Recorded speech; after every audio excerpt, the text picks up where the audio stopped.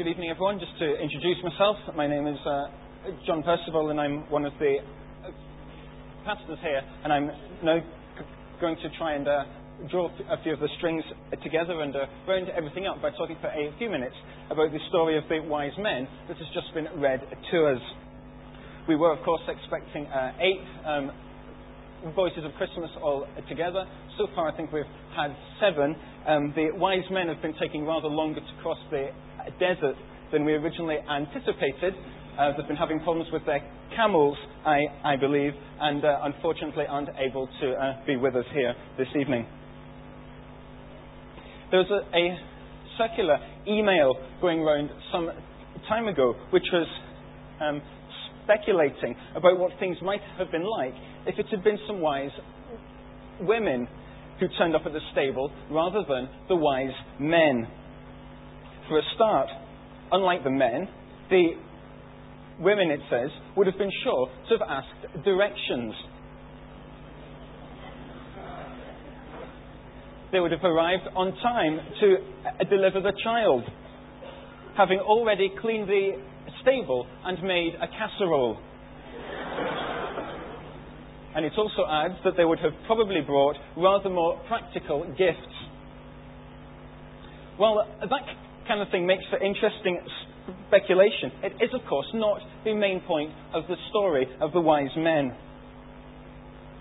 Instead, the main point of the story is how these wise men, these magi, these mystic travellers from the east, came to find Christ at Christmas time. And as such, their story is a model for us about how we can come to find Jesus too. Like the wise men, each of us finds ourselves on a spiritual journey. And like them, we will discover that there are 3 very brief stages in that journey that we need to experience as well. Number 1, the star. The first thing that we discover is that God met these wise men where they were at, and He used the star to guide them towards spiritual things. If it's true that these magi were astrologers from the east, then an unusual star in the sky would have been the logical way to get through to them and to tell them that someone important was about to be born. No, that's not really saying that God approves of astrology. What it is saying is that wherever we are in our lives, that God is looking for us. And there's ways of meeting us where we are at and getting through to us in the individual circumstances where we are as human beings. Perhaps the most obvious example is that feeling of spirituality that many of us have. I meet lots of folk who say that spirituality is something that's really important to them, even if they're not exactly sure what they mean by it. And that can be something that God uses. You know, everyone becomes a Christian in different ways. No 2 stories are ever the same. For these wise men, it was a star. For you, it may well be something else. I don't know what it will be, but I do know that God will use something to speak to you and reach into your life. However, the problem with this star was that it wasn't really very specific. I mean, you can't really get very much information from a star, can you? The wise men needed something else to help them on their spiritual quest, and we do as well. So that moves us on. Number 2, the Scriptures. When these wise men reached Judea, they presumed that the logical place to look for a new king would be the royal palace. And so they went to see the aging and ill and tyrannical ruler, King Herod. Not unsurprisingly, King Herod wasn't exactly over the moon to discover that there was a different king had been born in a town. And so he called all his theologians and religious advisors together to tell him whereabouts it was that this new king was going to be born. They went immediately to the Old Testament, the first half of the Scriptures, and they read an ancient prophecy there that said that the chosen one, or Messiah, was going to be born in Bethlehem, only 5 miles from Jerusalem. The Scriptures told the wise men exactly where they needed to go to find Jesus. It also told them that this Jesus wasn't going to be a cruel and harsh dictator like King Herod, but a gentle and compassionate shepherd who would care for his people and look after them. For the wise men, the highlight of their stay at the royal palace was a Bible study. They needed the scriptures to tell them about Jesus. And it's exactly the same for us. The first stirrings of God's work in our hearts can only lead us so far. At some stage, we need more specific information. We need to start reading the truth about Jesus for ourselves. So maybe something that you could do this Christmas time is read one of the Gospels for yourself. Some of the modern translations, for instance, that are available are very readable, and you could easily read through one of the Gospel accounts of Jesus' life, death and resurrection in a couple of hours. And if you do that, you will find that it will guide you spiritually towards Jesus. What was true for these wise men will be true for you as well. The Scriptures will point you to Christ. And that brings us to our third and last point, the Saviour. The climax of this story, and the scene that you most often see on Christmas cards, is when the wise men finally find the king that they've been looking for and immediately worship him and offer him gifts.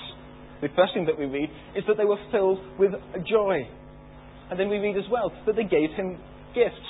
There are obviously various different theories about what these gifts actually represent. One of the commonest is that the gold represents Christ's kingship, incense his divinity, and myrrh his sacrificial death. One other is that of the medieval theologian St. Bernard of Clairvaux, who said that the gold was to finance the trip to Egypt, the incense was to make the stable smell nice, and the myrrh was to rid the infant Christ of intestinal worms. What the gifts represent doesn't really make any difference. The important thing here is that they were valuable gifts, the kind that would have been given to any great king at the time of his birth. They were expensive, an expression of worship and adoration. And then this too is the incident most commonly recorded in Christian art through the years. In this painting coming up on the scene, on the screen behind me, you can see the wise men offering Jesus their gifts. However, if you look carefully in the top left-hand corner, you can also see something else happening. You can see some soldiers coming to the stable with their spears, and you can see this ominous-looking wooden cross above the beams in the background. Then there's another painting coming up here. Again, you can see the wise men offering their gifts. But this time, there is a lone tree on a hill in the distance, prefiguring Jesus' death that was to come. And in many ways, these artists were only reflecting what they read here in the story. You see, the hatred of the political authorities and the religious leaders towards Jesus would increase as he grew up. A title used here, the King of the Jews, would one day hang from his cross. His own people would reject him, and it would be pagan, superstitious Gentiles from the ends of the earth who would be the most responsive to his gospel message. I think this reminds us what it means for us to come and worship Jesus this Christmas time. One thing it doesn't mean is getting sentimental about a baby in a manger. Instead, it means that we remember why Jesus really came, which is because God is so angry with the world that he needed a rescue plan to save us from his great wrath. What he decided to do was take it on himself, and so he sent his only son, Jesus, to die in our place. One other thing is that we don't worship Jesus by bringing him our gifts like these wise men did. Instead, we worship him by bringing our whole lives to him, asking his forgiveness, and then living life his way, under his control. And that is a point that we all have to reach on our spiritual journey. Without Christ, the journey will always be incomplete and inauthentic. It is only when we come to him as Saviour and acknowledge him as our rightful ruler that we cease to be foreigners and outsiders and become his people, experiencing the same joy that these wise men did in the passage. So then, the main application of this for each of us is for us to make progress in our spiritual journeys wherever we are at. If you're here perhaps and you've never really thought about God, maybe you need to identify His still small voice speaking to you for the first time. If you know that God is there, you maybe now need to move on and get some more specific information about Him by reading the Scriptures for yourself to find out the truth about Jesus, who He was, why He came, why He died. And once you've understood that, you need to come to Him, to bow down before Him, to acknowledge that He is Lord and worship Him with all of your life.